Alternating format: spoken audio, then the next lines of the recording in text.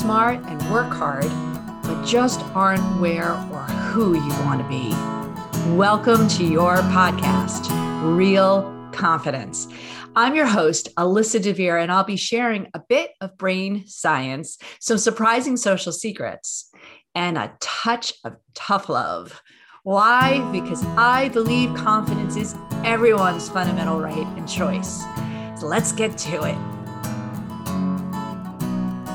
My friends, Real Confidence podcast listeners, I think there are some topics that are just so important that people don't even ask about them until all of a sudden it's like, oh my God, I'm seeing everything out on the internet about sales confidence. So we have not just an expert, but somebody who has an incredible story herself, Michelle R. Baker. And of course, check out her bio and other contact information in our show notes. But Michelle, thank you for joining us today to talk about why and how sales gives people the heebie-jeebies.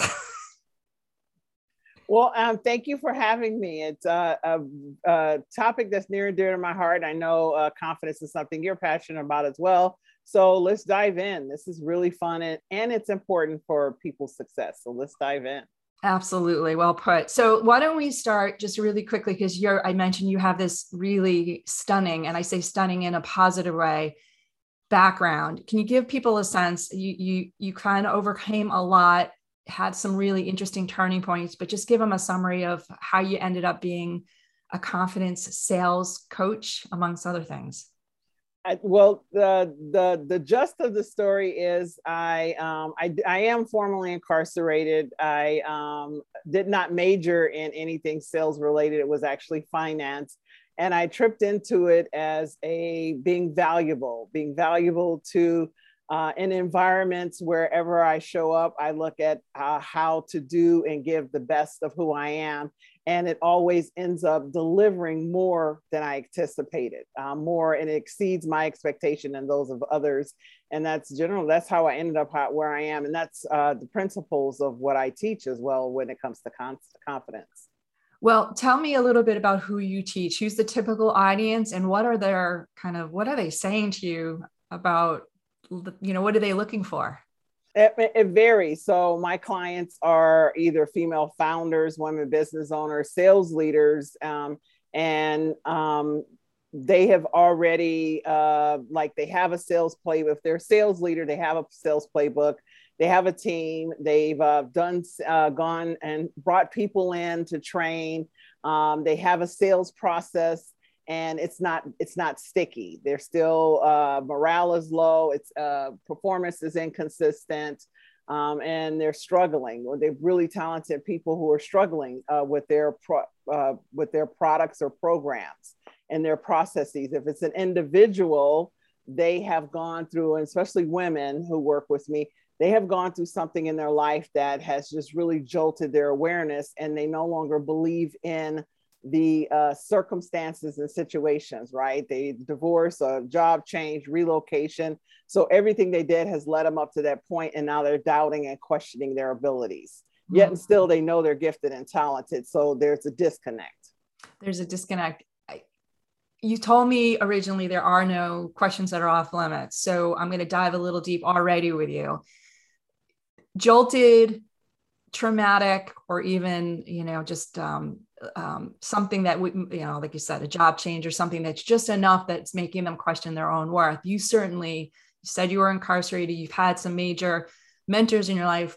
So I suspect that people come to you because not only do they want to know what to do, but they need the confidence, like you said, to remind them that they are actually as smart as they do think they are. They just have to be reminded. Is that a valid comment? Absolutely. Very valid. Yes. Yeah. And coming from somebody like yourself who has that presence and that calmness and that ability to say to them, look, you are okay. And your processes, while may not be perfect, you have the opportunity to really overcome whatever's going on in your head. Right. So exactly. Now you said women. Is it only women? No, so I always say my ideal client is women. So I'd say 80% of who I work with and individuals are women. And then it kind of flips to, 60-40 when it's sales leaders, because, well, in the marketplace, most of the sales leaders are males anyway. So that's where they actually are looking for, like I said, something more intuitive. So people get a sense that they, like I said, the processes aren't working, right? And if people are human. Sales is emotional. Statistics show that a sales transaction is 80% emotional and only 20% logical, right? So we're by nature emotionally driven, and that's the work that I work with. If you aren't tapped into your emotions, you cannot help a buyer to tap into theirs and move that sales over the needle. It becomes a struggle.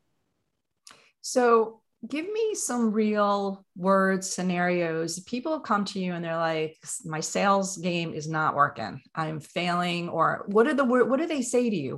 What is their expression that it's not working? How do they know? Well, most people just ask me, how do I get more clients? I mean, they're just that. And the conversation to me is, I always go, why do you want more clients? Right? Or why is that? What do you have to offer that's important to the client? So I always take it back to something different and that underpinning. And that's how the conversation will start there. That's what an individual, what if they're looking for more sales and want sales coaching. Generally, most people, when they come to me for individual coaching, it's because that they are, they're either scared of selling. They keep talking about what they don't want to do. Right. I want to sell, but I don't want to be salesy. Right. They want it to be effortless and easy. I want a thriving business and I don't want to sell. I want to learn how to get clients without selling. Right. Like, that's not going to happen. You got to sell. It's just a matter of learning how to do it in a way that's authentic to you, how to have that conversation and take that buyer across the finish line in a manner that feels good to both of you, because it's a relationship. It's not, it's not as transactional as you think it is. It's more relational. I love that. There's so many gems in what you just said. I actually teach a class myself on pitch. I teach it at a couple of the universities and organizations and pitch contests. And I always say pitch is not a presentation, because a presentation is informative and you can actually suck and get by with that, right? Like, people don't get pissed off. They may get like, hey, it was not used of my time, but a pitch is a sale of some sort. You may be pitching a product, you may be pitching an idea, you may be pitching to ask for grant money, and there's all different flavors, but it's the same issue that both sides, as you said, the person that you're pitching to and you are kind of on that high alert, like sale coming, right? And that sales word is just dirty. For lots of reasons. We don't even have to go into it. But I guess my question to you is, dig a little deeper with me. Why are people so wigged out when they have to, like, they don't want to sell? What are they really worried about, in your opinion? Fear of rejection. Absolutely, fear of rejection. Again, it goes back to the emotional component. Most people aren't trained to deal with their emotions when it comes to sales. They're focusing on the close, right? And they're focusing on getting a sale. And I always tell people, when you focus on what you get, it becomes difficult. It's all about you. And intuitively and intrinsically, we're humans, we're mammals. We have this sense of when something's off. We just have this ability to dial it down and act like we don't. That's what causes most of human turmoil, is going against our nature. Right. And selling is against the nature. Having a conversation with someone and finding out about their challenge and aligning your offer with their challenge. And when your offer doesn't align, referring them to someone else who can do a better job. That's natural. That's not what most salespeople do. That's not what most salespeople are taught to do.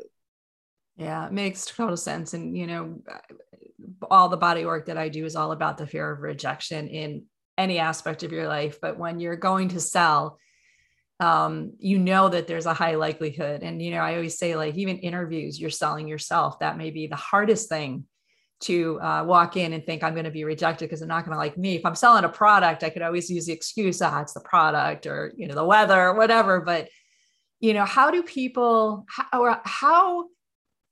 how did you tell somebody to start overcoming that fear? And again, let's keep it specific to a sales situation that they know they have to sell. It's part of their job, whatever their title is. What's the first thing they need to do? The first thing I ask is, why do you want to sell? Why do you believe your product is in the best interest of that person? So that is the first thing that I focus on with anyone, because if you are focused on you, and if you don't know why, right, then that means go back to the drawing board, go back to that person and tell them, I want to clarify before, or when you get on the call, spend time clarifying and uncovering if there's an alignment to your offer and their challenge. It needs to be all about you.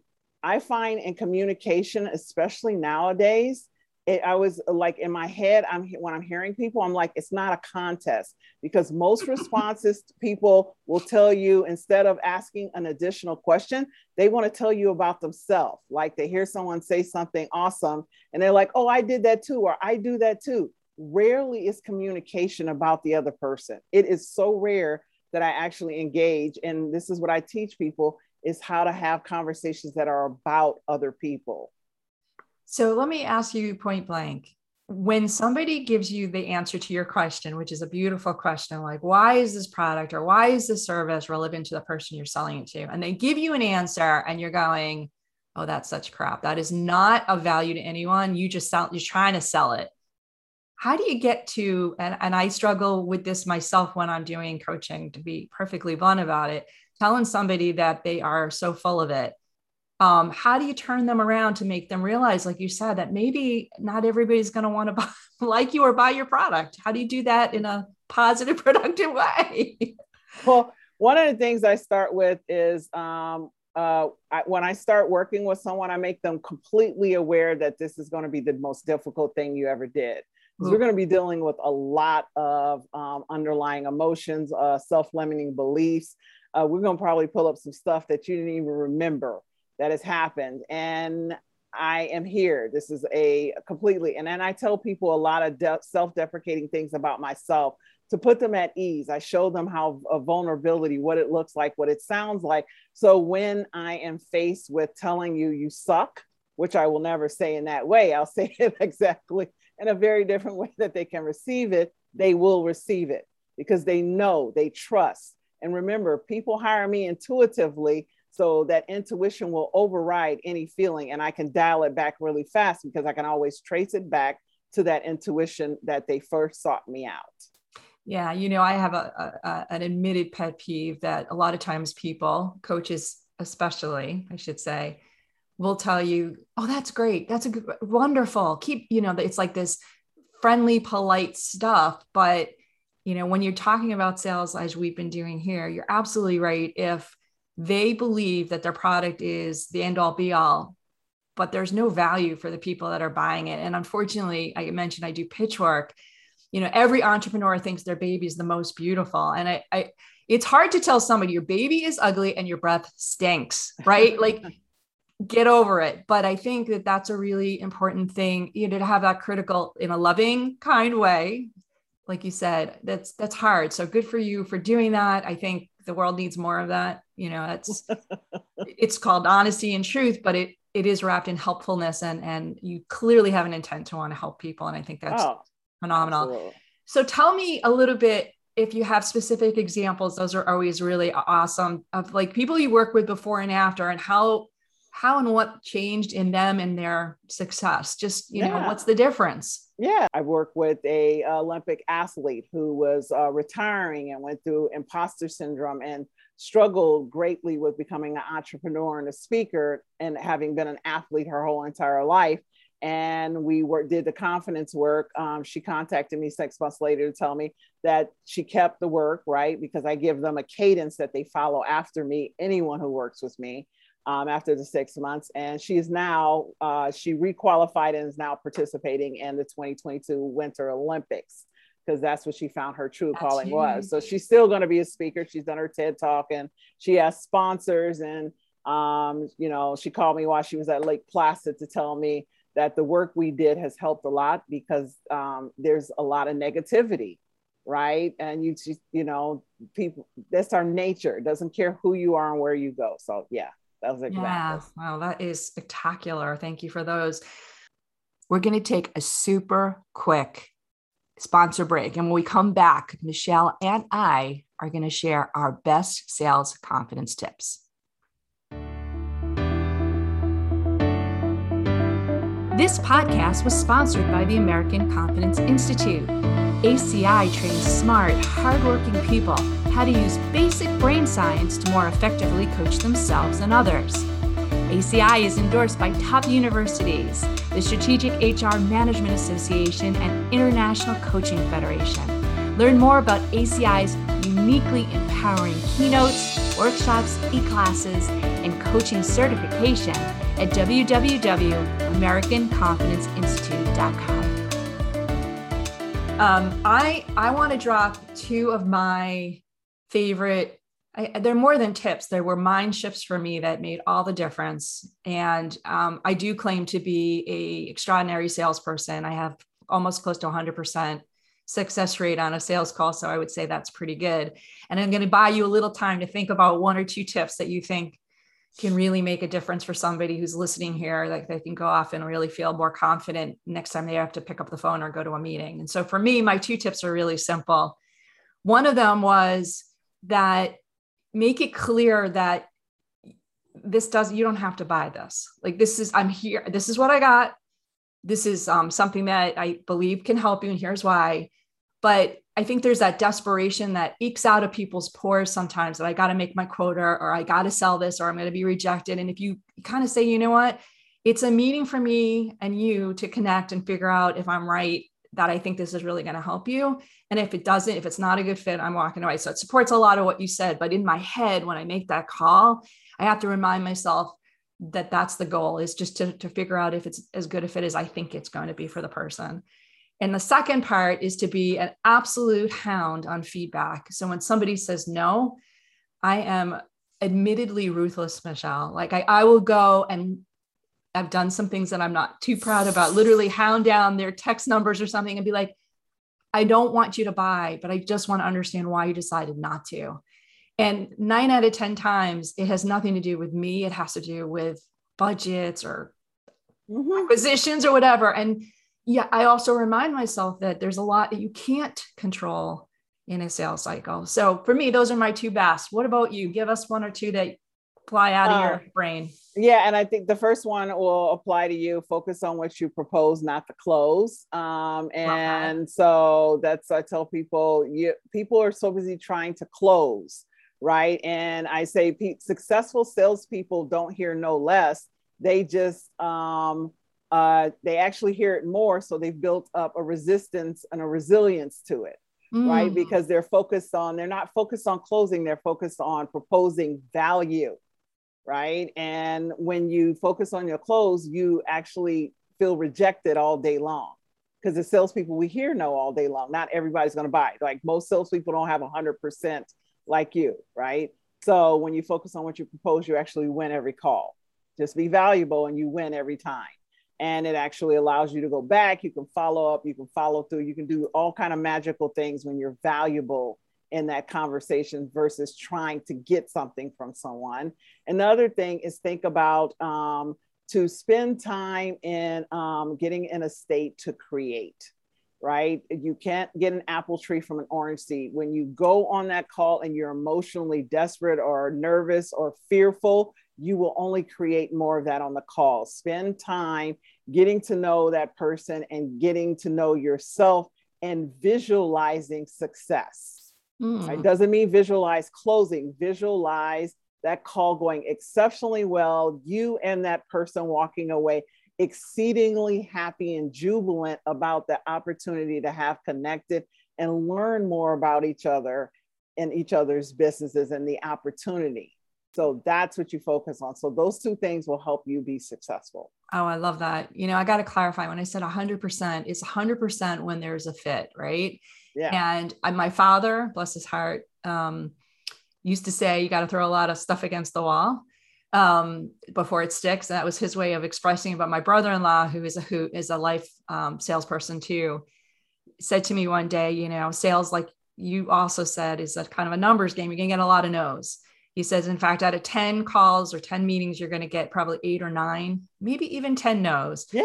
But kiss the people along that path, because they're making it easier for you to find the next one. And that was like a mind shift for me. That was major. And I think in some ways, maybe sums up everything we're talking about is, you get out there and talk to people, make it less about the product and about you, make it about what they're looking for, figure out if it's a good fit.